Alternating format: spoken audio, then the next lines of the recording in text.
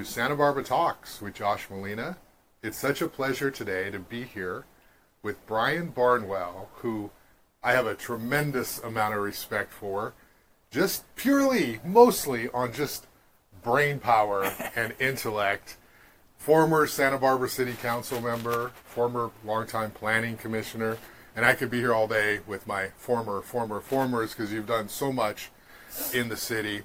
And I used to cover you. I used to report on you as a journalist, and I got to tell you, at the time, I didn't really appreciate it as much as I should have, but as I've had more time with future councils, I find myself always thinking, damn, that Barnwell boy, he would have really just said it how it needs to be said right now, and I was kind of spoiled back in the day. So we're going to have a great conversation today about the past, the present, the future, talk everything Santa Barbara, and kind of just go back in memory lane a little bit.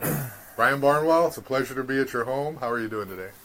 Well, it's a pleasure to have you here. Thank you for that laudatory introduction. I'm not sure I deserve it, but I'm doing fine. It's a wonderful day, and I'm happy to be here. Great.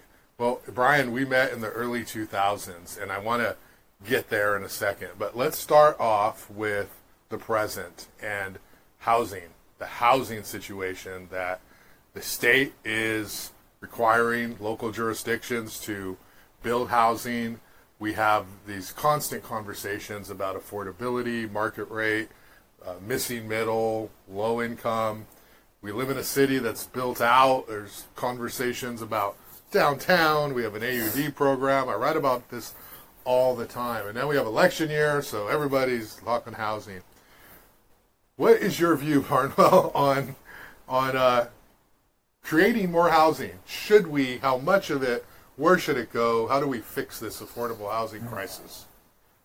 Well, to begin with, it's an entire course at UCSB. Okay, so there's an awful lot there. I don't know if we can touch it all now, but I'll hit some things and maybe it'll cause you to ask me other questions. I think, and I didn't realize this until just now, but this is an important thing that the city does not recognize, that we all need to recognize. It is not a single word. It's not housing. It's housing transportation. It's a hyphenated word. And anytime we talk about housing, we need to include transportation. Otherwise, we can really muck it up.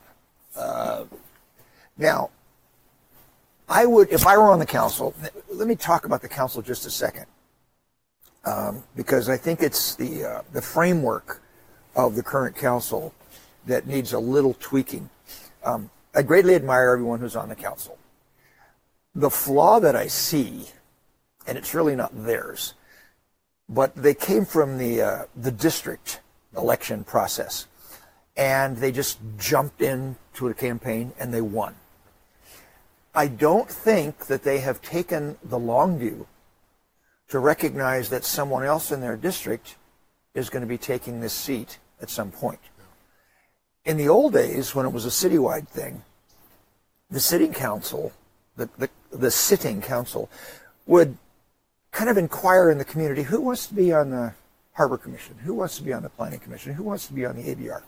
And in that process, take people and kind of groom them. It's almost like in baseball, you have a farm league, farm teams, so that when they get to the majors, they're not totally dazzled by it all. We don't have that structure in place, and I think it's essential. Each one of the council members that we now have needs to actively encourage and support people within their district by appointing them to some commission, the Planning Commission, probably not the Planning Commission until later, but the Parks and Rec or Harbor or something like that, so that those people can then find out, how does the government work? What's staff like? What are the meetings like? What's it like to sit there and have to listen to people and then be able to respond intelligently? I think the current council right now is trying to figure out themselves how to do that, because many of them don't have that experience. They just got thrust in the public eye. For example, very few of them seem to understand that they're in charge. No, I mean, they're the leaders. One of the things that Robert's Rules of Order says repeatedly is that you are a decision maker. You sit up there to make decisions. And you don't get to abstain, unless you really got a reason. Make some decisions. And then don't take the cue from the staff, because the staff will make stuff up and give it to you. If you notice the agenda, it's all staff-driven. Everything that's on the agenda is something that the planning department or the transportation department or whatever has given to the council to make a decision on. Well, the council needs to twist that around and give back to them some things that the council wants the staff to work on. I don't see that, and that's, I think, one of the things that needs to be corrected right now. But to go back to housing, for example, if I were on the council, I'd ask, have we done an inventory of city-owned land? What kind of land do we have that we could put housing on? Now, they might come back and say, well, we're using all of our land. But we're not. We're using it, but we're using it ineffectively. Take, for example, the downtown public yards where the old baseball diamond used to be, near Arnoldi's restaurant. Oh, yeah. It's on Coda Street.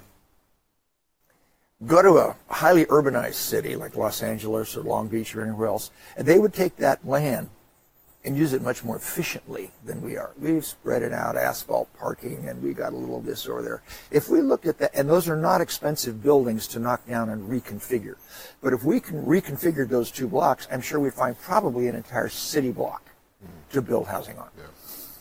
I would also encourage that we join up with other less savvy governmental groups. Like, for example, school districts is the one that I think of.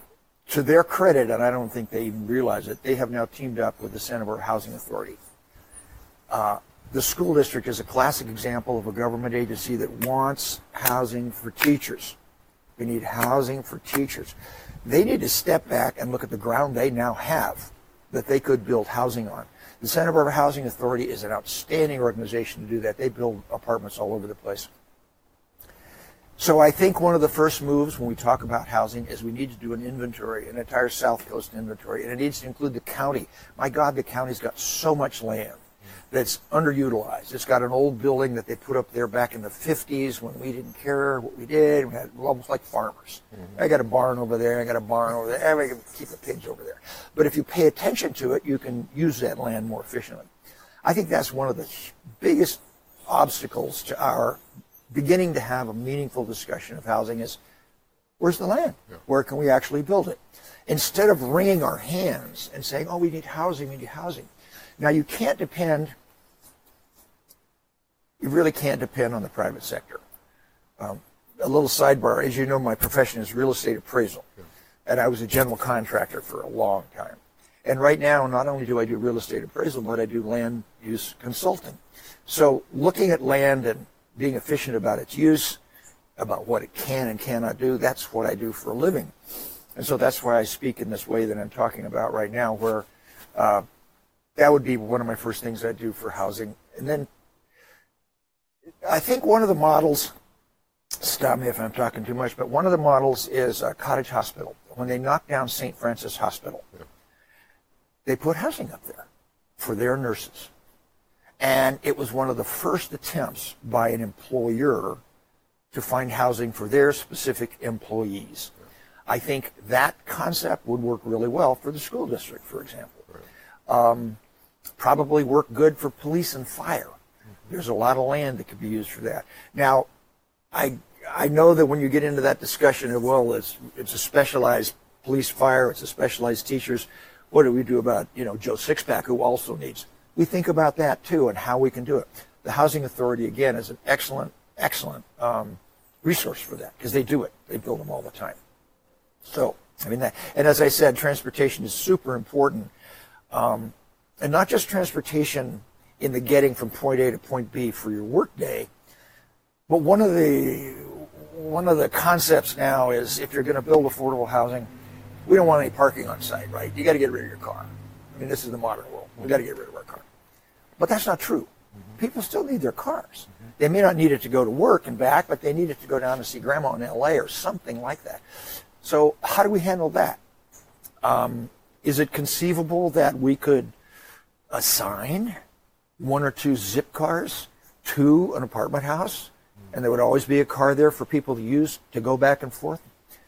But we have to start thinking about transportation as being an integral component of the housing. One of the things that the state law, the ADU, accessory dwelling unit, don't you find it interesting that the state ADU is the same letters in a different configuration than the AUD? Yes. I When find I'm that on deadline, it makes me pause and make That's sure so I'm funny. right. But as you probably know, the origin of that state law, the accessory dwelling unit, was Sacramento saying, what are we going to do? I mean, we're not building any kind of housing like we did in the 50s. We already have it. That roof is already there. It's the back bedroom of a 3-bedroom house where the kids are already gone to college and mom and dad are living alone and they can hardly make the payment on their trust deed anyway. Why not let them rent that out? Huge hurdle through the code of Santa Barbara and almost every other city code is parking. Right. You got to have a parking stall if you're going to add another unit on the property. State said, let's get rid of that. And so those kinds of things begin to make the actual creation of housing easier. Because who wants to let a car drive the discussion of how a man and a woman and their child are going to live? That's preposterous.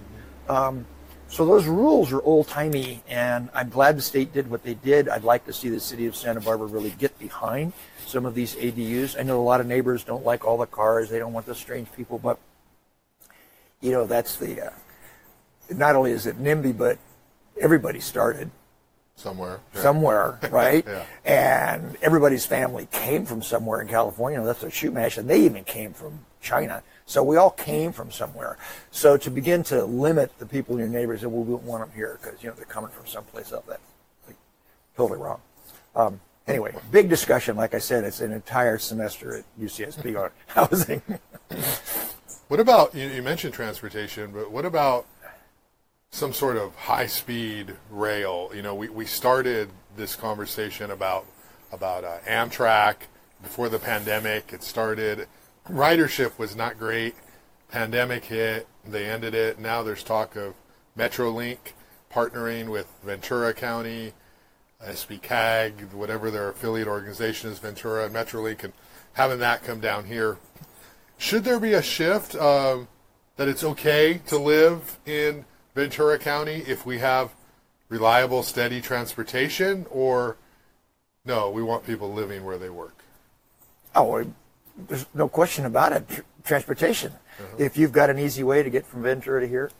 Let's go back to that rail thing a minute. The history of the rail, as you probably know from 5th grade, is the government gave the land to the trains. Said, yeah, we're going to give you some land because these trains are super important. So we're going to give you some land, or we're going to sell it to you for super cheap. We got a train track. We could put 2 rails there. In general, there's only one, but there's side rails bypass so the trains can pass each other. I know it sounds pretty radical, but I'd like the government to step in and say, listen, we want this to become a public utility thing. Because the train companies, I mean, I love trains, right? They take you back to the age of cowboys, but they're so poorly run. The tracks, one of the reasons that you probably know we can't put fast trains on these tracks that are here in Santa Barbara is because the support of the rails is so inadequate. If you're going to run a fast train, you got to have some really solid support. The support out there is just a bunch of gravel rocks with some, big pieces of wood. But we could change that, and that could be the right way, rather than what we're trying. And I applaud what we're trying to do, but it's so ponderous to plow through the Central Valley as they're trying to do now with the link. I applaud that. I think it's great, but that requires land acquisition and a whole bunch of stuff. We already have the land. Another thing is, as we put together the freeways, if you go down to Los Angeles, you can see many of those wide freeways, and some of them are utilizing the center section for a metro track. Yeah. That's another right-of-way we already have. Right. How can we utilize that freeway right-of-way for a metro link? And this goes to another thing, item number 2 on my what should we do. Housing transportation is number 1. Number 2 is regional governance or sharing of governance and ideas. You got a lot of egos on any elected board, and they don't want to give up power. But we need to get together with the county. We need to have joint meetings of the city council of Santa Barbara and Goleta and Carpinteria all the time. and with the county, and begin to share ideas, because nobody knows where the city of Santa Barbara stops and the county begins. We don't see that line in the ground, but we feel it when we move through this geographical area, and we wonder, why is this way and it's not that way? And it goes back to housing again. And you may be aware that the Chamber of Commerce is no longer the Santa Barbara Chamber of Commerce. Right. It's South regional. Coast, regional, yeah. It includes Carp, Santa Barbara, and Goleta. Brilliant. Those guys are figuring it out. I don't know if you've read their handbook on housing. It's a very, very pointed discussion of how we get to housing. And that's the Chamber of Commerce, which in the old days was just a glad hand group of a bunch of white men going around and, having coffee in the morning and drinks at night. But now they seem to really want to settle in and solve some of these regional problems, and they realize it's regional. So transportation is regional, and that would include Ventura, certainly includes North County, but it also just includes these elected bodies. Another one, when I was on the Planning Commission, it took me a year or two to realize the question is, who's the 900-pound gorilla in the discussion of rental housing in the city of Santa Barbara? It's City College. Oh, yeah. City College has tens of thousands of students. Unlike the universities, the city colleges are not mandated by law to create housing for them. Yeah. So those kids come down here and they look around. Right. And they begin to squeeze out, rightly so, I'm not making a judgment on it, but they push out the housing level which is satisfactory for a town of 95,000. Santa Barbara's got plenty of apartment units for 95,000 people, but not for 95,000 plus them. We don't have it. Why don't we go to the city college? And you talk about poor use of land on the new campus. You drive in the driveway, and there's this old, like I said, the old farmer attitude to we got parking all over, big, huge parking lot, big planters and stuff like that. Let's squeeze that together. Maybe we even stack it, two-story. And then we begin to build with the city college housing, if for no one else than just the professors, because they can't seem to get professors for the reason that nobody can, because the housing is too expensive. But build that for professors. UCSB does it, but they have a budget that comes from the state, so it can happen. But that's the kind of partnering I'm talking about, where elected boards begin to kind of share these decision-making processes and think regionally. That's just huge for being able to solve these problems. I want to talk to you about that housing hotel issue that has come up. I was talking to Peter Lewis, developer, and he kind of said to me that there's this tension between building housing or hotels in the downtown area because the city does not now allow enough density for a developer to have a housing project pencil out. It would need to go higher, taller.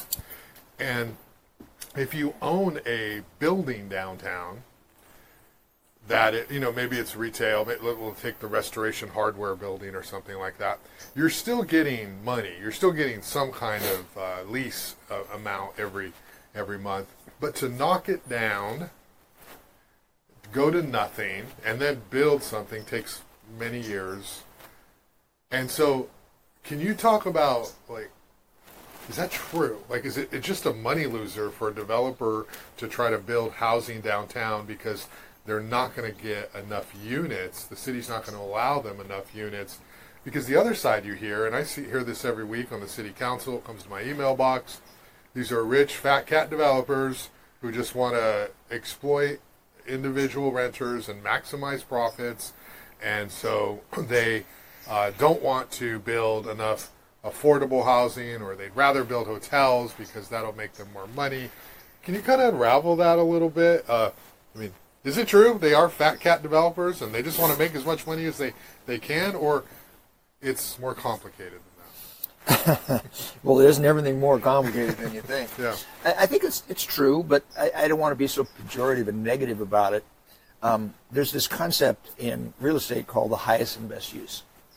And the highest best use has these four components of it, and one of them is it legal.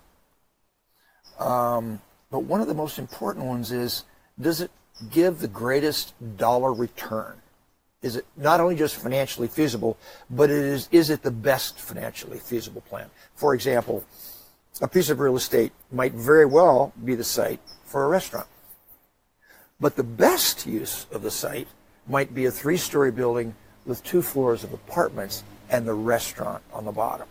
That's the concept of highest and best use. They think that, developers think that way all the time. What is the best way? Not just what is one way, but what's the best way? Now let's go back to Restoration Hardware. Like it or not, and I don't think I do, but like it or not, Amazon and others like the other organizations like Amazon have just gutted the retail market. Gutted it.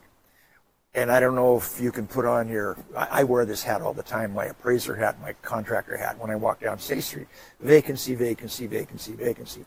1-story retail, 1-story retail that date back to the 20s when they were built. They're never going to rent those at an adequate, return for the property owner to say, all right, thank you. That's number one. Number two, many of the property owners purchased their land and the building when there were profits associated with it. And now it's a bitter pill for them to accept the fact that they need to lower their rents. Every time I see, and my family always, they turn to me and ask the question, but why did this business go under? What happened? I say, I guarantee you, rent was part of it.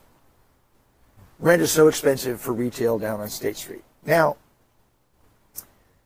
let's take Restoration Hardware. Knocking it down. It's retail. Not only that, it's 1-story, 1st floor retail. Who wants to be in that business? So let's go back to another thing. During all of the economic downturns that I've lived through, and there have been about 4 or 5, a couple of them were pretty big, people never left their house. They left their office, and they closed their little business somewhere, but they always need a place to sleep. So when everything goes to hell in a handbasket, residential will prevail. Now, maybe the rent rates on the apartments will drop, but they will never become vacant. Not true with retail and not true with office. And the downtown office space, which I look at all the time, is a wasteland. It's a wasteland. The studies in San Francisco, for example, only 60% of the office buildings in the central core of San Francisco are even rented. And of those, less than half are being occupied because people are working from home because of the computer revolution, etc. So how do offices and retail compare to housing for land use? You can't hold a candle to it. Housing dominates. Let's go back. I'm going to give you, this is a big topic, but let's go back to how did we get the city of Santa Barbara's average unit density, AUD? The zoning code has been pretty much the same for decades in Santa Barbara. You can build apartments and you can build condos. Have at it.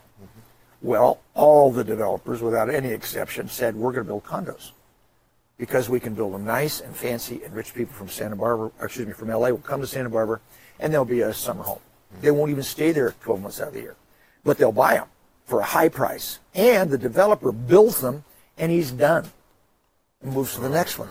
You put in apartments, you got to manage those things. You got to stay on top of them. And tenants tend to beat things up, or they vacate on their rent. You know, the normal living circumstances, which we have to recognize. But when you sell a condo, boom, you're out.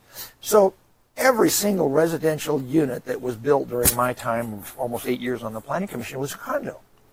We all thought, how can we fix that? They thought, well, look at all the little 800 square foot apartment units on De La Vina. They have low rent. I wasn't on the council at the time they did it, but that council misunderstood, and they compared the small square footage to low rent. So they implemented the law. They said, okay, we're going to let greater density, but we want them smaller units, 800 or 900 square feet, which will encourage, middle income, lower middle income people. Well, once again, the marketplace with savvy developers is one step ahead of the council. They said, we love that. They build the 900 square foot unit, but they trick it out. Nice kitchen, great dishwasher, blah, blah, blah. And they rent it for a high amount, and there's people for that. And so the target of the middle to low was not defined just by the size of the unit. Right. Now, in 40 years, those will also be low income. What they failed to realize was the De La Vina units that are so cheap, they're old and they're worn out and they're tired, and that's how come their rent is low.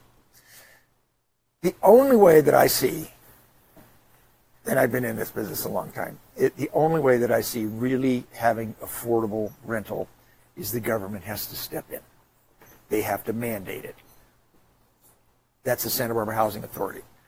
I don't see any other way except have the city schools built on the city school property.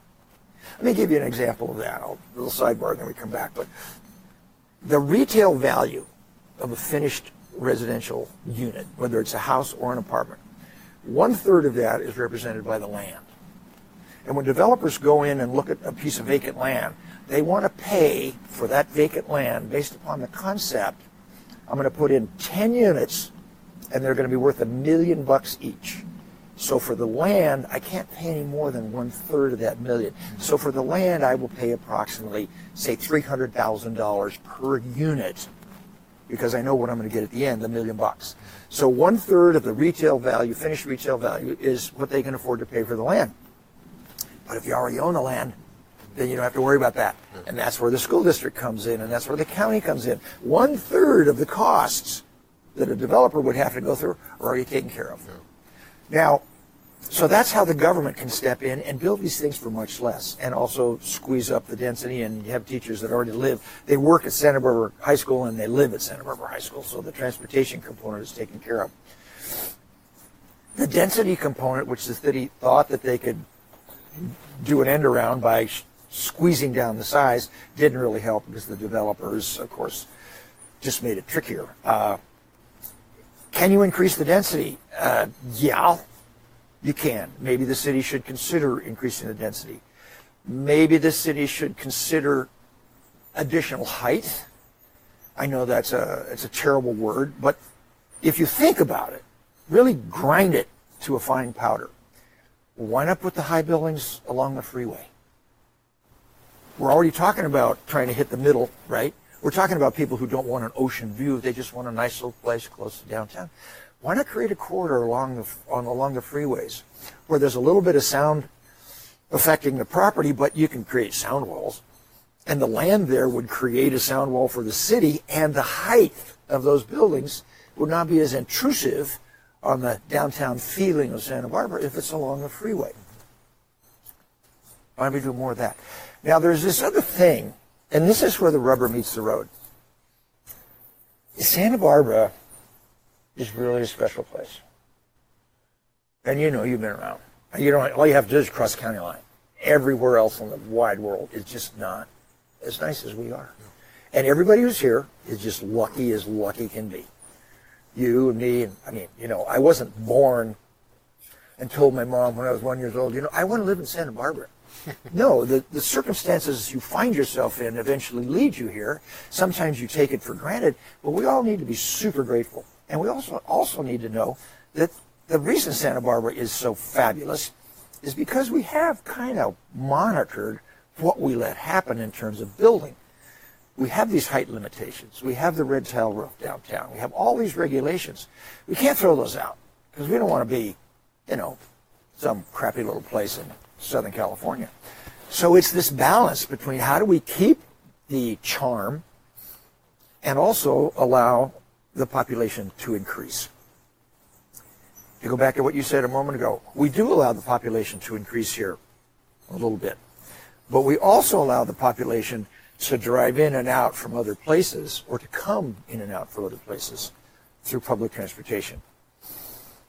And that then brings you to the price. I mean, I do this all the time. The cheapest house in Santa Barbara is $1 million.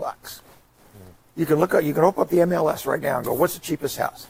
Well, a couple of knockdowns are like maybe $900,000. The Goleta tract house, 3 bedrooms, 2 baths, tract house, $1.2 million. All up and down. Well, who can afford $1.2 million? I mean, if you take a 10% down payment, it'd be $120,000.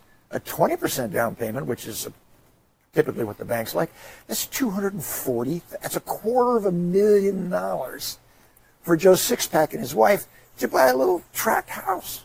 It ain't happening. Another sad component of that, when you look into the record, is you'd be shocked, and I don't know the statistics exactly, but it's shocking, I want to say like 30%. 30% of the real estate is now being sold to corporations. Really? Individual single-family homes are being sold to some form, not the homeowner. And when I don't mean corporations like General Motors or Ford, but a bunch of businonmen who get together and say, and maybe probably women too, get together and they'll buy this. It's 2023. So I know, I got to give everybody. Not only do you get the benefits, but you got to take the detriments as well, right? So groups of people who want money, they say, let's buy this house. And it may just be 6 people who formed a company, and they buy that house and that house and that house, but it's not owned by the Joe Sixpack and his kids. It's owned by this company who then rents it out. And the rental in Santa Barbara is just out of control. And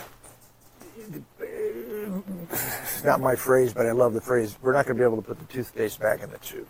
We're just not going to be able to do it. Once Santa Barbara was discovered, it's interesting, historically, almost every benefit we enjoy is because wealthy people have come here. They primarily began to come during World War I because the south of France, Italy, etc., was closed off because of the war. So the East Coast wealthy, the McCormicks and the Fords and the John Deere tractor family stuff, well, where are we going to go? There's a place in Santa Barbara. Let's go check out Santa Barbara. So they came little by little, and when they came, they went, wow, sweet, great Mediterranean climate, a lot of vacant land. I could put up a house. Typically, they started with their crazy uncle or their child who needed medical attention. And they would build a house and put them there. And then over time, they began to realize, the senior members of the families began to realize, hey, the whole family's going to come here. So then they began to build in Montecito. They began to build on the Upper East Side. And they brought with them the concept of art museum. Had one back there. Why can't we have one here? What do you say we have a symphony? Great idea. What do you say we have an opera? What do you say we build some nice hotels for some of our friends on the East Coast to come out and spend a few nights without having to buy real estate, see what it's like? That begins this trend of this incredibly powerful base that Santa Barbara has, which we all don't want to acknowledge, and we hate the idea of it sometimes. That stayed slow but steady throughout the 20s, the 30s, and World War II. In the 50s, it began to grow a little bit. In the early 70s, the Hollywood began to find Santa Barbara. And they came in and began to provide the wealth. And I'm tying this all back into the we can't put the toothpaste back in the tube concept. Yeah. Then computers came in. The guy who's living in Montecito can stay in touch with the Hollywood studios as easily from Santa Barbara as he can from Sunset and Vine. It's all computer stuff. So that means they can come up here in even larger numbers.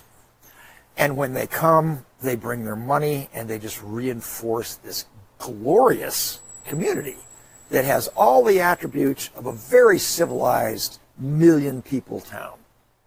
They buy up parks. They donate land for parks. We have something like, I want to say it, this could be wrong, but it's close to 56 parks. We have an airport. On the Planning Commission, we used to talk about, well, let's compare Santa Barbara to other towns of 90,000 people, and, how do we compare?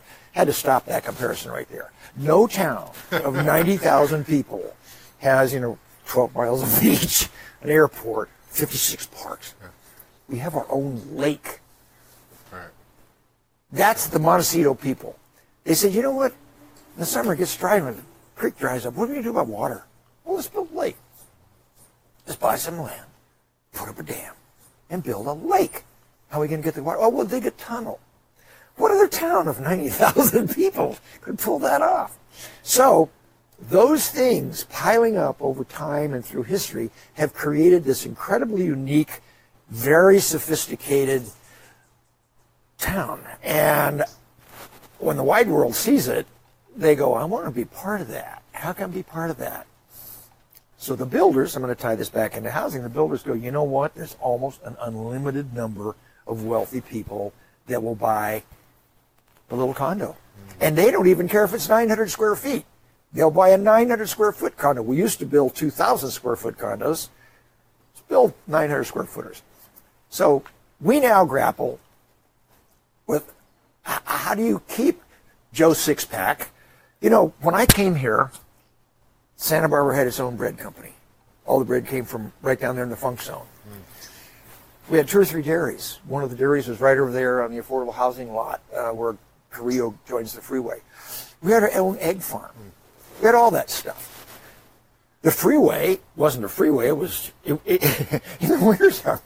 When you used to go to Ventura, the road was blocked in a high tide. The waves would wash over that little road now where they have RVs along it's down by the water. That road would wash over with ocean waves, and it was closed for 3 days.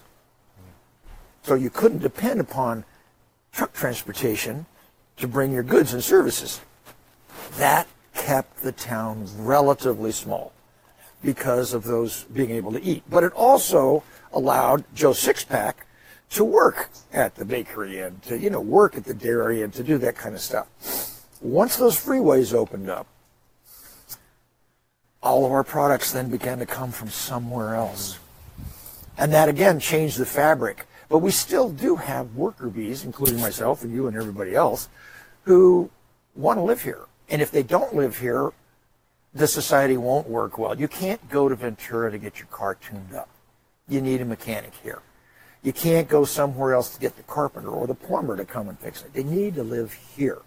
So when you talk about housing, another component of being able to have housing for the workers is to have the jobs for the workers. And if you recognize that those are typically mechanic, carpenter, plumber, that kind of thing, where's that land going to be? You can't just open up the land to high-density residential. You've got to have land preserved for the car repair and the plumber and things like that so they can live in town and then repair things in town. The city of Santa Barbara meagerly but intellectually saw that when they have the downtown M1's area. I don't know if you're familiar with M1, but only industrial can go there. The city of Goleta has a similar one. I think maybe those should be expanded a little bit so that we can ensure that we have just regular people here working. Certainly, I know the school district right now has completely changed their direction. The shop classes at Santa Barbara Junior High were actually closed. They turned them into English classes and stuff like that because who wants to be a carpenter? And then you get everybody to go to college, and there's not enough jobs for college. Plus, half the kids who were going to college didn't really want to go to college. They just thought they had to go to college. What they really wanted to do was, run a business, some kind of a hand work business. The Chumash Casino is a good example. You know the term whale in the gambling? In Vegas, the term whale means who are our big players. Oh. We're going to give them a free room, a bunch of free nickels. We want them to go down and gamble because they're going to bring so damn much money. They're going to cover all the expenses plus more. They're called whales. They're all super wealthy, international, corporate, etc. You know who the whales are at the Chumash? They're plumbers, carpenters that have 9 offices in Southern California. And they're a giant plumbing organization. Or they're a giant auto dealership. Or something else that's way below the radar of what you and I would think is a rich guy. But they're rich. And they came at it from using their hands and just doing trade stuff. And finally, the education community is discovering that and going, like DP's Science Academy is a good example. They realize, hey, let's train these people to do this. They don't have to be big corporate people. They can do things with their hands. Those kinds of people that do things with their hands, that are craftspeople, they need to have housing here as well. They could come back and forth, but they need to have housing here, I think, also. So when you can see, when you talk about this question of, housing, you begin to touch into what are they teaching the kids at school? Are they teaching everybody to get a college degree? Or are they teaching them to stay in Santa Barbara and be an auto mechanic and be proud of it?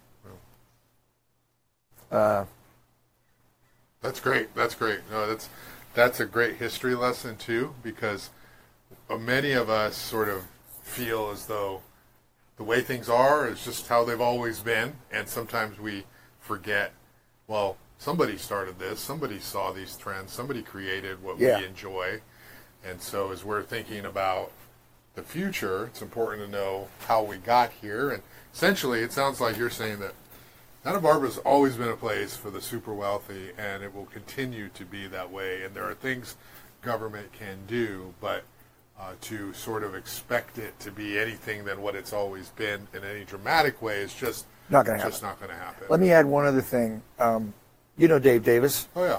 He was a community development director, city planner, I think at first. But back in his day, and I don't know whether he commissioned it or not, but the city of Santa Barbara commissioned a study called, I want to say, The Limits of Growth. I think that was the title of it. And they asked these experts to come and study the following. What if we never built another building from Carpinteria to Gaviota? What would that be like? On the other end of the rainbow, what if we built whatever the hell from Carpinteria to Gaviota? Just build it. Whatever. Build it. And in between, we had the various stages of, well, what if we limited growth, but we allowed this thing? Or what if we limited growth, but we allowed these other two things, like affordable housing or more commercial or more ranches? All these various things in a rainbow from no building to build whatever the hell you want. The interesting takeaway was building whatever the hell you want from Carpinteria to Gaviota did not lower the price. Because the developers go out beyond Sandpiper Golf Course and they say, we're going to build some houses. Are they going to build cheap ones? Hell no. Right? Because we're in Santa Barbara. Yeah. We got a university. We got museums. We got an orchestra. We got a beach. Why the hell would you build something small? So they build all the way to Gaviota, and it's still going to be expensive. Right. And it will always be expensive. So that's why I say government has to step in at some point and just carve out something for the worker bees so they can continue to live here. And, because I don't want to lose this, housing, transportation, and build up a transportation network also. You know, Brian, everything you say is exactly why in my old age I've learned to appreciate that kind of wisdom and that kind of experience, and it matters. You know, back in the day when I was covering City Hall, and you remember this, and we had our ups and downs from a reporting perspective, you don't really know what you're covering in the moment. It's not till you have time to reflect and compare to other things. And back in the day, I was trying to be a hotshot reporter at the News Press and break every story I could with no sense of empathy or nuance. Everything was a story, and I wanted to jump on it and do it. And then now, you know, maybe this just comes with age. You get a little bit laid back a little bit, you know. But I want to talk about those early days, those days in the early 2000s when I was covering City Hall, and you were a real estate appraiser, and you got elected to the city council. Can you talk a little bit about what that was like for you? You had been on the planning commission. You had served. You've been sort of the core and the guts of the city, and now you were running for council, and you win. So take us back there. What was that like for you, and what was your goal and your plans at that time? My first entry into that world was through Peabody School. We turned it into a charter school when Gary Hart passed the charter school legislation back in the late 90s.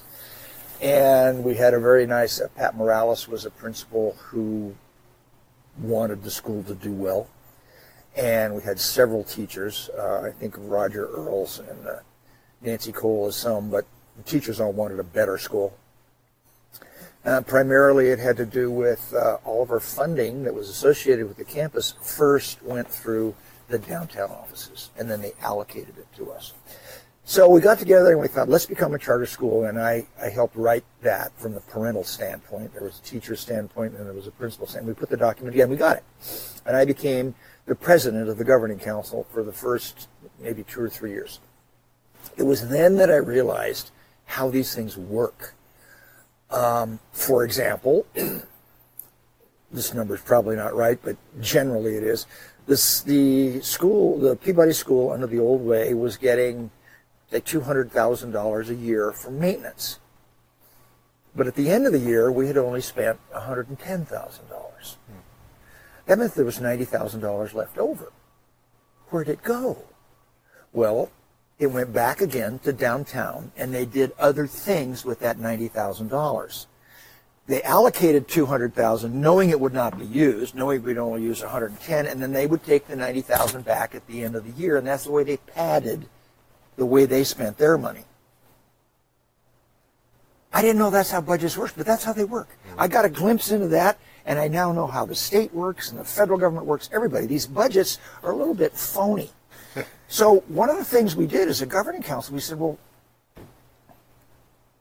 why don't we take over the maintenance?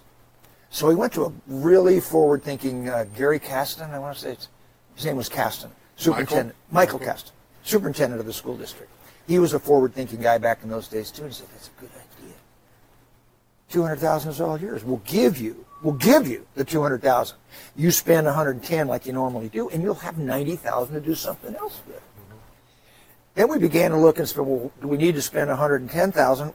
Could we hire a general contractor who's 50 years old to come and be our maintenance guy? And he'd handle everything, the locks, the windows, the whole thing? Yeah, and he'll do it for $90,000. So instead of $110,000. So that frame of mind, I thought, wow, now that I know this, maybe I could get on the school board. I run for the school board. Your newspaper in the morning edition had me as the winner, but I didn't win. I lost to Steve Forsell by like 150 votes. Oh, wow. Darn. Which is a crushing blow. About a month later, Harriet Miller, do you remember her? Great mayor for the city of Santa Barbara. She gets a hold of me. She calls me on the phone. And this goes back to what I said earlier about bringing up people through the ranks to later serve on the council. Harriet Miller understood that very well. She says, Brian, I saw you ran for school board. Didn't make it. She says, you ever thought about working with the city on one of our commissions? I said, well, yeah. She said, how about the planning commission, which is the top of that whole pile? Well, she gave that offer to me because of my experience in real estate, and she saw me as wanted to be a player, right, because I ran. I said, wow, that'd be great. And then because she was she could influence anybody, I got elected to the planning commission by a vote of the city council. And then I was off and running. But I had also, prior to that, been on an outfit which I adored called the Rental Housing Mediation Task Force. Because you could start little, right? I remember going into Sheila Lodge years ago. I tried to get on a commission a couple times and hadn't made it. And I thought, what the hell? So I go into Sheila Lodge. She says, can I help you? I said, yeah. Is this whole routine fixed, or can a guy actually get on a commission? She says, what do you mean? I said, I've tried twice. I can't make it. What do I have to do? Do you have to know you guys? She said, oh, I'm so sorry. She said, no. She said, what do you want to do? Then I got my foot in the door. And then Harriet Miller got me on the planning commission. So that's how I began to get into it. Now, running for the city council, I would not put campaigning on my worst enemy. I would not. No, I'm telling you straight away true. Yeah. It guts you. It absolutely guts you. And I will give you one little short story, and then we can move on, and we'll talk about those historical days. But when I ran, every time I went out and talked to people on the campaign trail, I would come back just twisted, knotted on the inside. And I'm a public speaker. I'm not worried about talking. But something was bothering the hell out of me, and I couldn't figure out what it was. So I just thought, I'm going to ponder this for a while. So I took about a half an afternoon off, and that's all I thought about. Walked up and down the beach trying to, oh my God, that's what it is. And it's this. And I give this to anybody who's going to be on a campaign trail. On the campaign trail, you do two things that your mother told you were bad manners, and don't do them. What are they? Well, the first one is ask people for money. You don't do that. That's not done. On the campaign trail it is. Right. So you got to swallow whatever your training is and do that. And the second one is don't brag about yourself. And those two are the pillars of being able to get elected. Right. And they just turn you inside out because you realize those are not good things. Yeah. So anyway, I get on the city council. And for some reason, and maybe it's just my own makeup, I always considered myself a citizen of this town and a steward of its beauty and its history and everything. I never thought I was going to become, a member of the state assembly after my time on the city council. So all of my votes, all of my decisions were based on that fact. How do you be a steward? How do you help? How do you work just this community? I was emboldened in that thought process because I had spent time in the city framework on the Planning Commission and on the Rental Housing Mediation Task Force. I knew the job of staff. They're there to serve us. We're not there to serve them. This council beginning to understand that, but they really don't understand that yet. That staff is there to serve the council. In that regard, what a Hemplo, the funk zone was just coming in to its own. Harriet Miller, God bless her, she said, well, let's go look at it. And we're all thinking, what does that mean, let's go look at it? Well, let's get in our cars and we'll go park down there and we'll walk around. I'll never forget that. So we had the full planning commission, the full city council, maybe half of the architectural board review. Just walk around. This has been empty for years. Who owns that? Well, the Castagnolles own it. They used to do fish stuff there. Blah, blah, blah, blah. And we got a sense of that. And then Harriet Miller says, Al, why don't we get some people in town to talk about what we're going to do? Got a hold of Dave Davis. And Dave said, well, let's get everybody in town. Not a downtown State Street, 17 people figuring out what the hell to do with State Street. Let's get everybody in town. Yeah. What does that mean? Members of the churches, the Boys Club, the Chamber of Commerce, people from the Planning Commission, people from here, and we put together, and I want to say it was like 80 people, 80 or 85 people. We all meet in the Faulkner room at the library. They say, we're going to divide you up into groups of 5. We're going to go down and we're going to cover the funk zone. What are we going to do? Well, we're going to look at housing. We're going to look at retail. We're going to look at roads. We're going to look at traffic patterns for cars, and we divided ourselves up into these groups of 5 or 6. And my group was Bill Levy. Remember Bill Levy? Oh, yeah. Everybody hated the guy. He was one of those rich people, powerful, does whatever the hell he wants. Well, it turns out it wasn't. He was just a guy. And when he sat in this group of 5, you could tell he's just a guy. Yeah. Anyway, when that was all over and everybody had covered the topic that their little group was assigned for, we come back in the Faulkner Gallery and we put it all on a big board. And then we discussed it. When we finally came to the conclusions of what to do with the funk zone, how to handle that, it was called the waterfront visioning was the name of that thing. Everybody in the room had a little bit of ownership, which made the whole thing work better when it got implemented. The churches, the rich people, the poor people, the worker bees, everybody got their 2 cents in. Basically, as you probably know through history now, we kind of let it alone.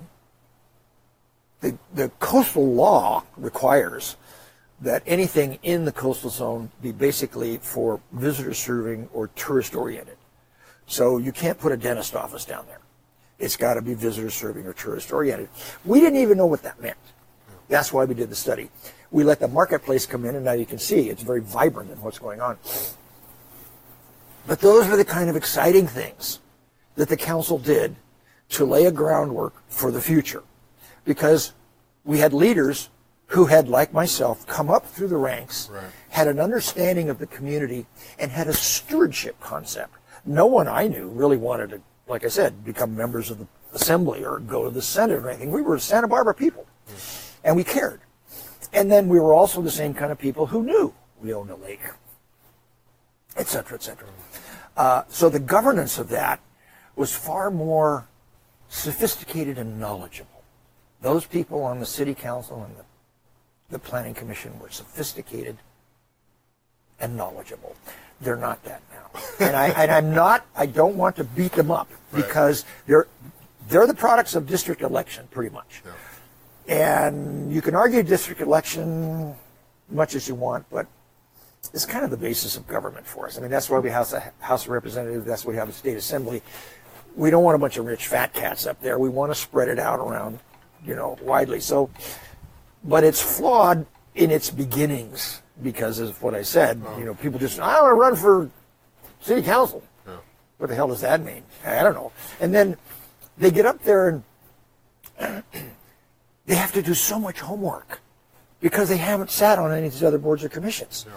And they're not doing that homework. They're really not, I want to say, shouldering the full responsibility of realizing, and this is something that I didn't realize until, I mean, the Planning Commission is one thing and all these other things I sat on another.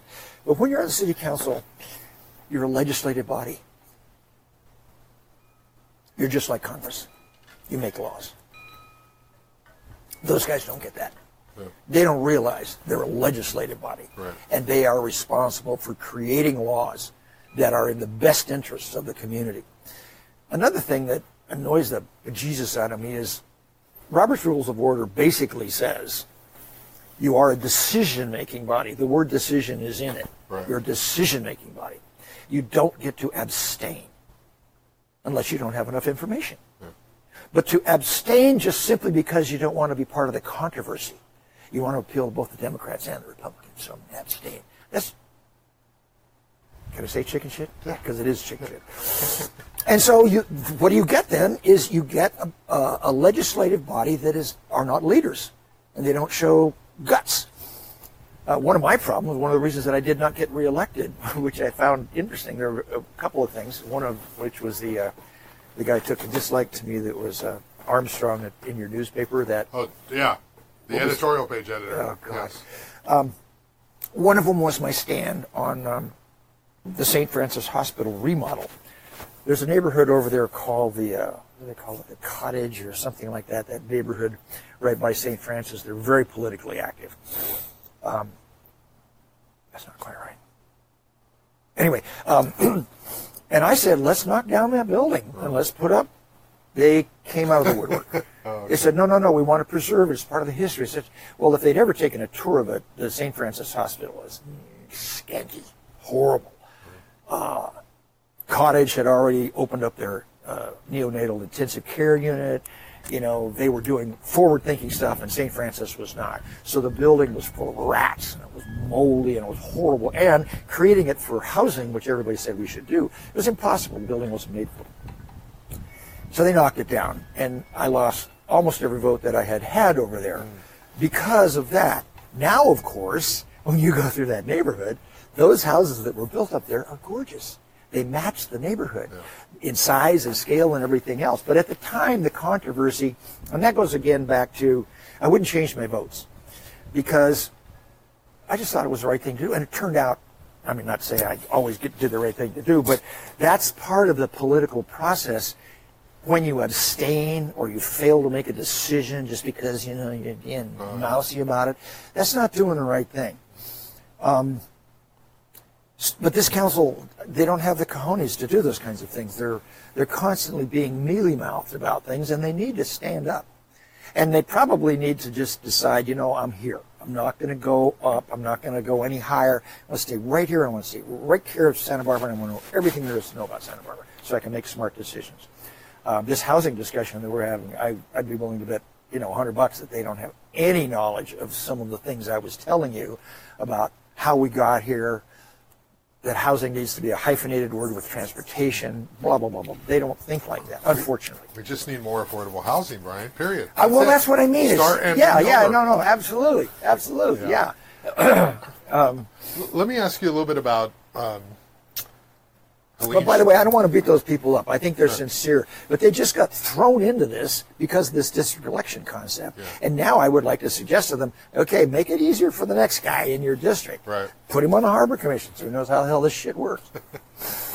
Yeah, no, I mean, there's definitely good about the current council in that you can have a guy like Oscar Gutierrez from the West Side who grew up there who can actually get elected and serve. Because in the old days, that would never happen. I know, that's good. That's Jay a good Higgins thing. would be on the council. That's a good thing. And so that is really good. But there's a tremendous amount of learning curve that happens.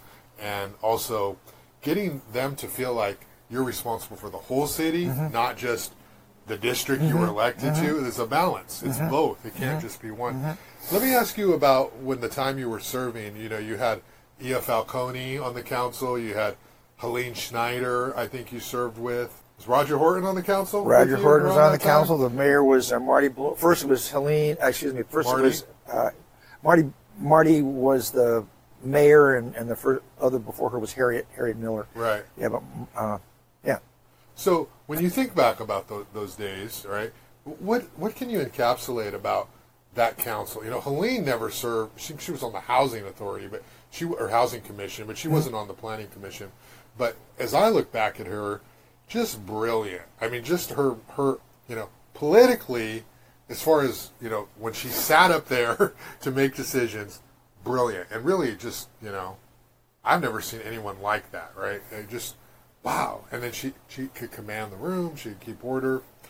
You had kind of that different level almost, it's almost like me remembering the NBA, like, it used to be so good, it's this, but I mean, it was better back then. Or what do you think of some of those people that you served with, and how were you all able to get everything done? And obviously you had conflict and everything, but can you just kind of encapsulate a little bit about the vibe of that council? Well, I think Helene's a good place to start. Yeah. What you're describing about Helene, I'm not sure was there when she was on the council, but it certainly came out when she was mayor. Yeah.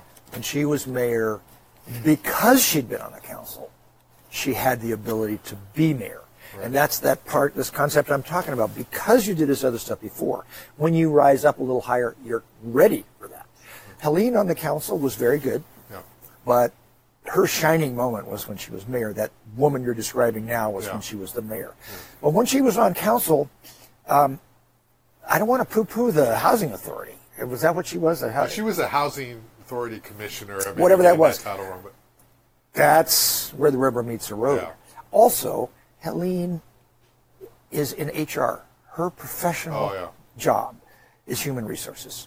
So she would always bring the human element to the discussion, which many other people did not. And that would shine through, particularly, again, when she got mayor, that would shine through. She didn't necessarily have to have been on the planning commission. In fact, she didn't know a lot about planning commission issues, but she could cover the whole territory with bringing that sensibility that she had. And then she knew how government worked. She knew that staff served us. We didn't serve the staff as a result of her housing commissions. See, many of the people, like Marty Bloomhite, she might have been on the. I think she was on the planning commission. She was planning commission, yeah. Dr. Dan Secord was up there for a while. That's he right. was on the harbor, and he was on the water. He was planning commissioner too. Yeah. He was. Yeah, Dr. Dan was a good egg. Dr. Dan would he cut me off for 6 months one time because he didn't like a story. Oh, he was a little bit. Do you know what his background was? I cut him a lot of slack because he did that to me a couple times. In fact, maybe the fact that I did not get reelected the second time was because he came out after me. He did not want me reelected. Really? So whatever Republicans may or may not have voted for me, he made sure they didn't. And it had to do with his running for, I think he was running for supervisor at the time. And there was some form of a public meeting at some point, and I took a stand for his opponent. And I had always been in favor of him because he was Dr. Dan coming down on you right there. Well, timing. From then until the day he died. But he had been on the planning commission with me. Yeah. I remember I got the biggest. This is the other thing. When you're sitting on these boards and commissions, you want what you say to carry the day. Everybody's looking for, God, I hope nobody else has thought about this because I've got the solution. I'm going to say it out loud. I'm going to phrase my words so that Josh Malidi in the audience quotes me in the newspaper. There's that kind of ego trip going on, right? Not kind of, it's for real. Dr. Dan announced that he was going to run for city council, and he won, and he left. So he spent his last meeting at the planning commission. I remember I said, heavy hangs the head that wears the crown. And he laughed so much because, when you step up to the council, it's a much heavier job than the planning commission. You get to tell it like it is. On the council, you got to watch your words. But the council that I sat on, every one of them thought of themselves as stewards. I mean, Roger Horton didn't plan on going to Congress. He wanted to be, he was a Santa Barbara guy. He ran business there. He cared about the city. I know Marty did the same way. Helene, I think, saw as far as maybe being mayor. Ia was supposed to be mayor, but Ia had had some trouble. And the consequence of that was that she lost all of her support. She'd been a police supporter and a fire supporter, which is a very, very significant group of people to have on your side. Which that goes back to another thing. Getting elected, you got to suck up to all these various components of the community. It's awful. The police union, fire union, the SEIU. Am I doing that right? Yeah. And if you don't, then they'll tell their members not to vote for you. Right. And then you don't get elected. Right. And when you sit and watch the city council up there, you don't realize that behind them, maybe nationally you do, but behind them they've got these huge, powerful organizations that, I'll tell you, Tobes, Michael Tobes, now dead and buried below these many years, and a wonderful man, a great benefactor. Yeah. He gave me, for my council, $10,000. That's a lot of money. My whole campaign was only like $60,000 or $70,000. Then he comes in front of a council. Oh, no. And I'm on the council. And he comes with some cockamamie scheme that just wasn't right. And I voted against it. Oh. And to this day, I can remember looking out into the audience, and there sat Michael Tobes, and he wasn't sending darts, and he wasn't sending arrows. He was sending cruise missiles right between my eyes, like, Barnwell, you're toast, as far as I'm concerned. Those are the things that go behind a council's ability to make a good decision. He wanted me to make his decision. I just couldn't do it because I cared about Santa Barbara. Now, had I cared about going to the state assembly or going to the board of supervisors, I probably would have voted in his favor. Right. And when I did run, he'd say, I'm not going to give you 10 this time, I'm going to give you 50, right. Whatever the hell. Because that's how that system works. That's how government works, and it's sad. So sometimes the people that don't get reelected are the ones who stood up, most forcefully for the right thing rather than the most supported by his constituency, sort of thing. But I got to say, it was interesting and exciting also to be on the council because everybody wanted to be there. Everybody gave a damn about the town. Everybody paid attention. Everybody knew how to direct the staff to answer their questions rather than the council answering the staff questions. And that was because everyone had been in some lower level commissioner board. And we did a lot of really, really interesting things. Like there's a couple, minor things that I would like to have the council do this kind of stuff too. I'd like Santa Barbara to become far more a home for artists. Mm-hmm. We already do a lot of that, but we're not doing enough. We could do more if we thought about it. I used to walk down the main hallway of the city hall, blank white walls, which to me, I've been involved with artists and I'm a writer, blah, blah, blah. I look at those walls and think, man, we should have art up there. Why don't we hang art up there? Public space, we could do that. I brought it up a couple times, got a hold of somebody on the staff, and I said, can we do this? I brought it up in front of the council. Pretty much everybody said, yeah, let's do it. Easy peasy. Crack the gavel. Next thing you know, that's an art gallery. Yeah. You walk down there now, there's 40 pieces of art on that. Mm-hmm. Well, whatever that, and I'm not patting myself on the back about that, it's just that happened to be something I thought about. Other people have other things they can think about. This council doesn't think like that. They're not thinking like that. Where are the empty spaces that we could fill with some cool stuff? Housing is another one. Where is some empty land that we could build housing? Where is this we could do? And they haven't quite adopted that. I think they're working on it. I think they want to get there, but they're not quite there yet. Another thing that I mentioned, and you were on the newspaper, and you did do just what you said. You're always looking for a story. We don't have a newspaper like that anymore. And so hardcore journalism, which is the only thing that keeps government in line, without journalists, that's why it's called out in the Constitution. We don't have that. No. So this council right here, when they do some dumb, stupid thing, and I'm not saying they do a lot of them, but every council does it once in a while, the newspaper would be all over you. So you wouldn't do it the next time. They don't have that. I like the News Hawk. In fact, it's really interesting, but all of my business associates, when I ask them where they get their news, they say Newstalk. I said, did you tell me you thought that was a bunch of hippie, left, weirdo, like online stuff? And everybody I know in my generation is a hard paper, open it up, underline, do the comics, the blah, blah, blah. Also now everybody I know pulls out their phone and they read it on the phone. Yeah. And that's where Newstalk comes. You work for those guys, right? That's where Newstalk comes in, and Newstalk does it very well. And I want to encourage you to continue to do that.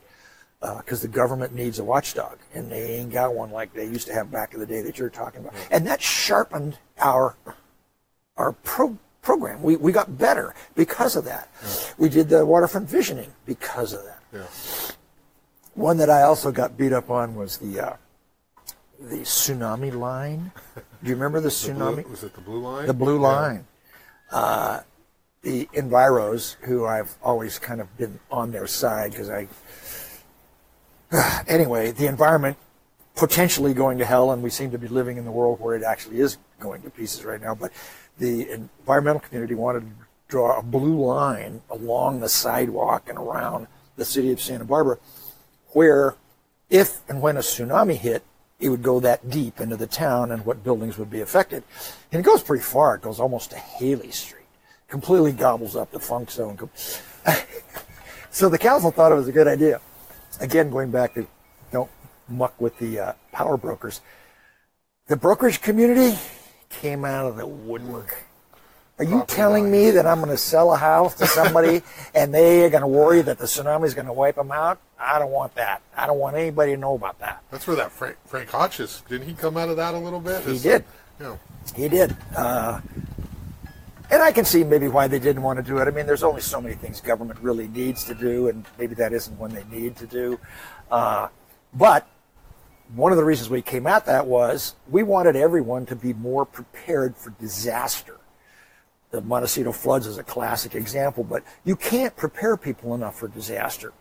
My wife, who works with the Santa Barbara County Schools right now, is just finished seminars on shootings at schools. We haven't had a shooting at school. The hell, why we worry? We might have one. Why don't we get prepared for that kind of thing? Why don't we get prepared for a tsunami? What are we doing about earthquakes? What are we doing about flooding? What are we doing about all that sort of stuff? City of Santa Barbara, when I was there, we began to alter the building code so that you could no longer take the water that fell on your property and shove it to the street. You had to absorb it on your own property. Well, that's kind of a weird concept, but then when you look at Mission Creek, you realize that back in the day, if a lot of water fell through Mission Creek, it just flooded all over. That's the way it was. Nature's just that way. Now we've controlled it. Not only that, but now everything is asphalt and concrete, so even more water is going there, creating more floods. So the blue line was a function of this disaster preparedness, but it was a disaster. It was a disaster. You know, someday I'll get enough guts to reach out to Ia Falcone and ask her to be on my podcast. You remember those days, and she hated me with a passion. Yeah, she did. And at levels greater than anyone today hates me with a passion. You really have which is a pretty big level. So going beyond that is you had to be there, you know. And so, and I never hated her, but I did get annoyed with sort of her politicking, right? But looking back, it would be great to have some kind of brain like that on the council who's thinking long term. We have good people on the council, but you know, as we've talked about, it's sort of a different vibe. You know, everyone's still kind of newish. We'll leave Randy off this for a while. Randy's been there forever. But for those of you for people watching who have no idea what happened in the 2000s, just talking about council chambers, what was it like to work with Ia and be able to sort of be on her side, be against her? Can you kind of describe what she was like? She wasn't the mayor, but in many ways, and she drove Marty crazy. She wanted to be the mayor, and in some ways, in some cases, she might have been to some people. But can you describe that Ia presence back in the early 2000s?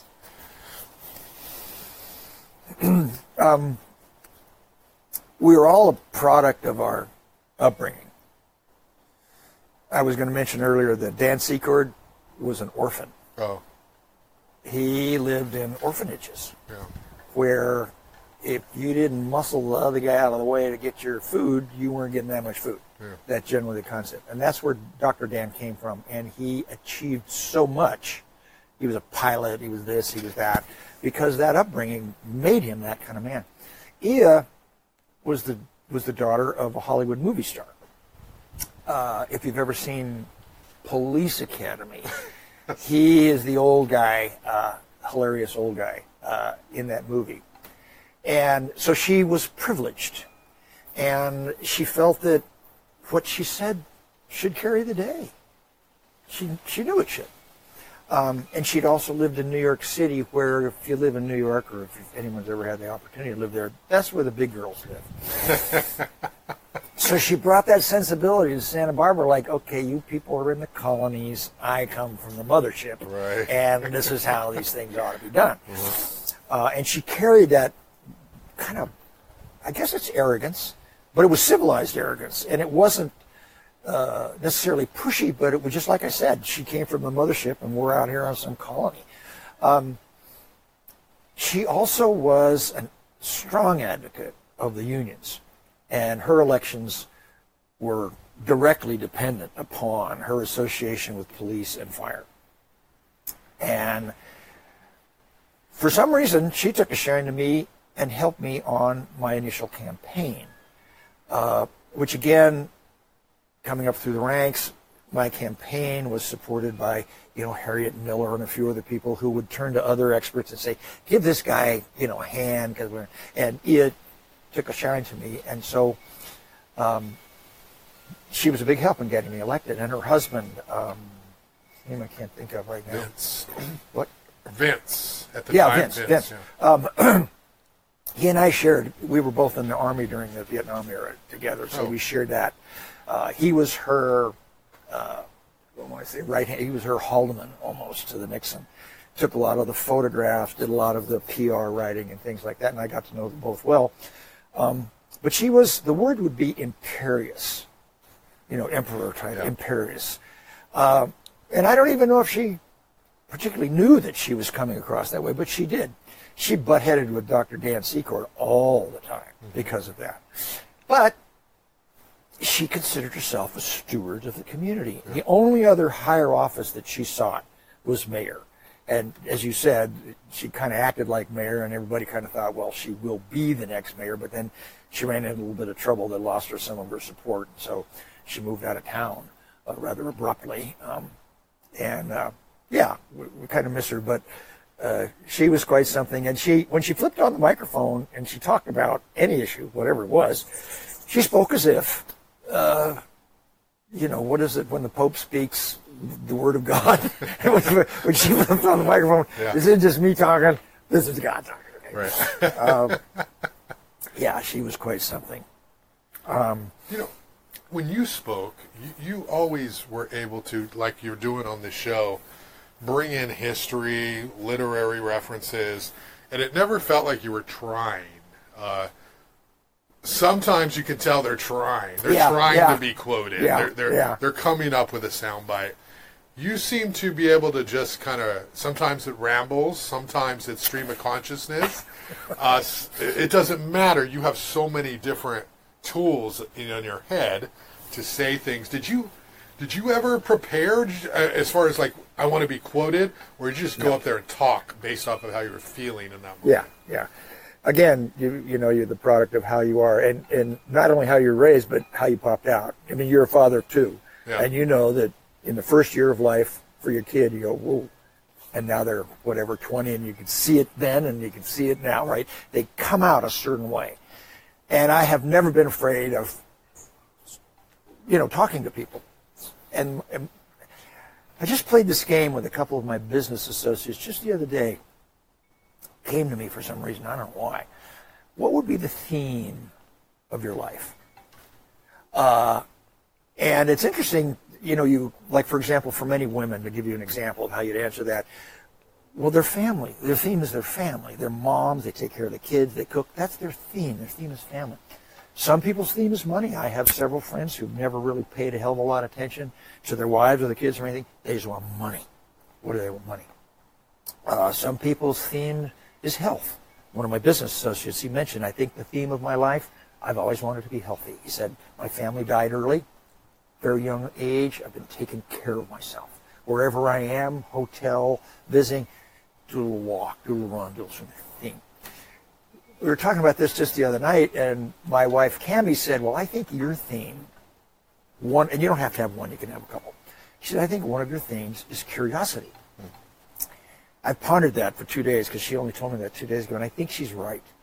And not everybody has it, not because they don't want it or whatever, but you know, you're just hardwired in certain ways, and I've always been curious since my earliest days. And I think that has helped me, you know, pull in all this information about the history or whatever without even thinking about it. You know, it's not like I'm studying it or anything. I'm just really curious about this and how that happened. And in some position, like on the city council, that curiosity has brought with it all this knowledge and experience that I kind of hang on to just because I'm curious about things. And as far as public speaking and being on a council, because you got to be a public speaker, and just being able to wing it, so to speak, I was the student body president of my high school. And I did it because I was in love with this girl who had gorgeous legs, and she used to wear short skirts all the time. And she sat behind me in Spanish, and I remember thinking, God, just so gorgeous. But she had a boyfriend who was out of high school. He was like 20, and she was like 17, and I remember thinking, well, you can't compete with that. But one day she said, we're having the elections for student body president. She said, you'd be a great student body president. Well, from that moment on, all I could think about was becoming student body president, because I thought, sure, she'd fall in love with me, which of course she didn't. But when I got into that running for student body president, I looked around at the other people running, and one was the captain of the football team and the captain of the basketball team. They didn't know how to take a microphone and just talk to people about stuff. And I didn't realize that I had this skill until early on. I thought, wow, these guys are stumbling through these words. They can't even put the words together. And of course, my major has been English since I was a little kid. So those things facilitated my sitting on the council. But I never put together phrases that I thought were quotable, so that that you'd pick them up and be quotable. But I usually wasn't at a loss to talk about a topic because my curiosity had filled that. Whether I spoke correctly or not, I don't know. But that background came from my natural curiosity. Let me ask you about your upbringing. You mentioned you were in the Army, right? And you were in Vietnam War. No, I was in Vietnam War. I didn't go to Vietnam. Yeah. Okay. But what did your parents do? And the reason I'm sort of asking is, I mean, obviously I've said it a few times. Your intellect seems to be genetic, natural. You remember every little detail. Well, maybe we all age, right? Yeah, right. But in your right. In your prime, it's okay, Charlie. Don't worry, it's all right. No, I've been called. You probably called me much worse privately. No, but talk to me a little about your upbringing and what did your parents do, and your writing, right? I've seen your writing, right? And you could, emails you sent me, letters, you're not an average writer. You're a very high level writer. So talk to me about where that comes from. Well, I run into big businessmen often, and they'll say things like, I'm a self-made man. You run into people like that, right? Did it all on my own. And I always want to say, so help me out here. You picked your kindergarten, right? You and your mom sat down and you had decided I want to go to this kindergarten. You picked your aunt and uncle. You picked your mom and dad. No, you did not. You are a product of these things that came to you as a gift almost. And some people, the gift was horrific. You had an alcoholic father and a drug addict mother, and they whipped you every day, and you didn't choose that. You got it. I got a really good family. My brother and I talk about it all the time, and I just have to say I'm a lucky duck. My dad Oh, you might like this side story. I'll be quick. You know why I'm in Santa Barbara? We talked earlier about, well, none of us, we're all lucky to be here, right? How do we get here? Well, I'm here because of Bunny, the cute blonde. Bunny. Mm-hmm. Bunny, who I have never met. But she's the reason I'm here. And that lays out this way. In 1936, my dad entered junior college down in Los Angeles. And he had a buddy who'd come up here to the State Teacher College, which is the Riviera Theater back in the day. And the buddy wrote him a letter back in the days of letters and said, you got to come to Santa Barbara. They do this thing called Fiesta in the summertime. It's really fun. Come on up. So my dad gets in his Model A Chevrolet and he drives up. And he gets here for Fiesta. And he meets Bunny. And he falls in love. Oh, okay.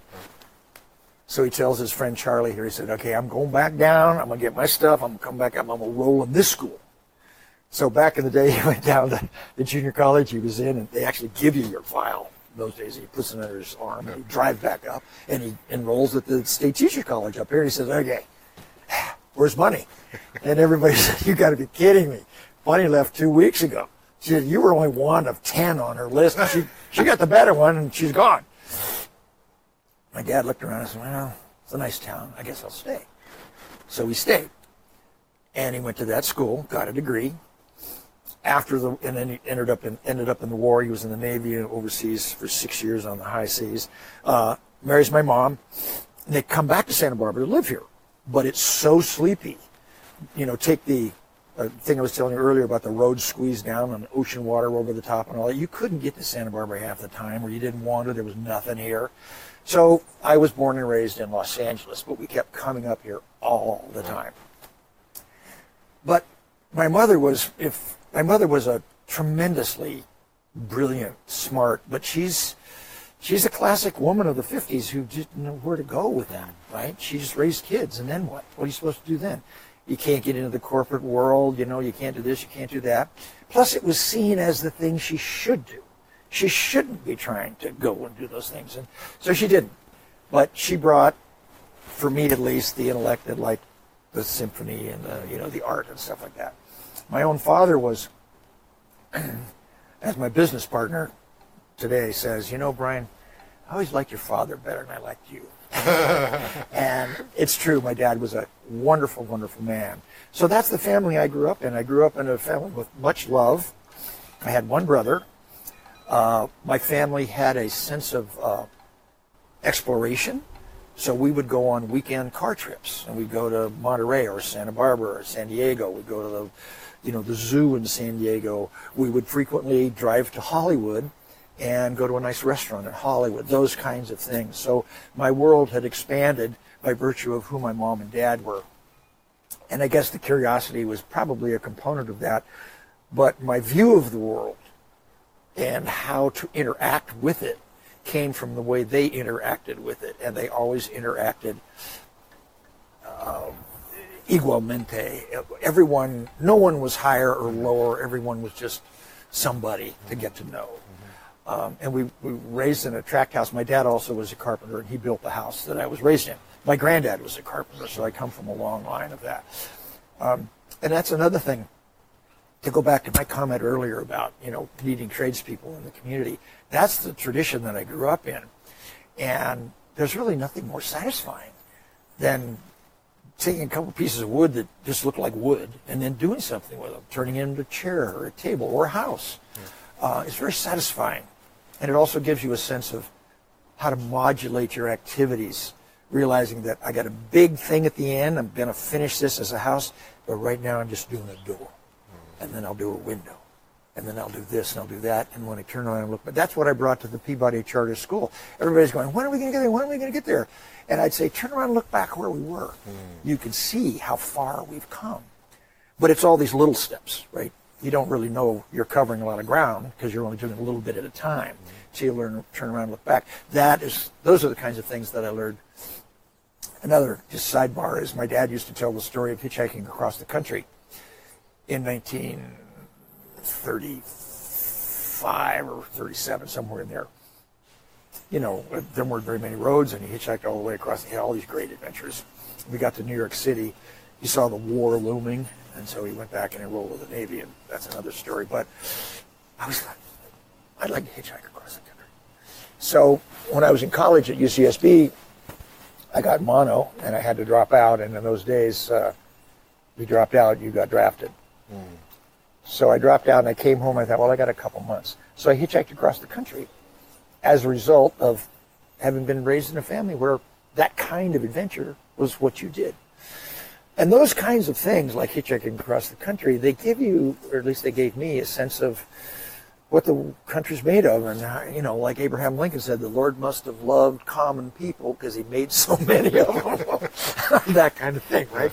And you get that sensibility when you do those, when those are your kinds of adventures. And that's a direct result of my mom and dad. So that's who I am. And you must read a lot, right? You must be reading because your literary references are easy, and you have one for almost every... I read about a book, at least a book a week. So I'm reading, 30, 40, 50 books a year. And you've always been that way. Always. And I've always been fascinated by, things like, I love physics. I thought I was going to go into physics. But I had an ability to write, which I think I learned from Mark Twain. My dad used to read to us when we were kids. We'd get in the big bed where he and Mom, their big bed, and he would read Mark Twain to us, and nobody can turn a phrase like Mark Twain. So that's another component of my ability to write. That's just the way I kind of popped out with that. Yeah. The ability to write. Well, Brian, I really appreciate your time. We've covered so much, and we could do it another 2 hours. We can keep going, No, but thank you very much. Just sort of last question is like, what does the future hold for you? How much gas is left in the tank for public service, for anything? I know you've got some adult kids now, and you're still a dad, and just what does the future look like for Brian going forward? That's a good question. I think we should all ask ourselves that all the time. Yeah. My own phrasing of that question is, what's the 5-year plan? Right? You don't know this, and you won't. Intellectually you may, but you don't know it in your bones, what it's like to get old. My father and mother lived here. They came up also from L.A. and finally spent the last 30 or 40 years here in Santa Barbara, and both of them passed away in my arms. And my dad, he would talk about getting old, and I intellectually understood that. I know, you get weaker, and you go to the doctor. I didn't know shit until you're there, like I am now. And you realize, that 5-year plan and that 10-year plan, it's a 1-year plan or a 2-year plan. Actually, you don't even know how long. It could be a 60-day plan because you can't tell. And I think that's one of the problems of aging is, okay, what am I going to do next? What am I going to do now? I don't have this long-range thing where I could study and get a degree or get something, or that's not there. I got to do it right now. So clearly my family is a big deal, and I love them dearly. And if someone asks me what's my greatest achievement, I think it's my kids. The love of my life is my wife. I adore her.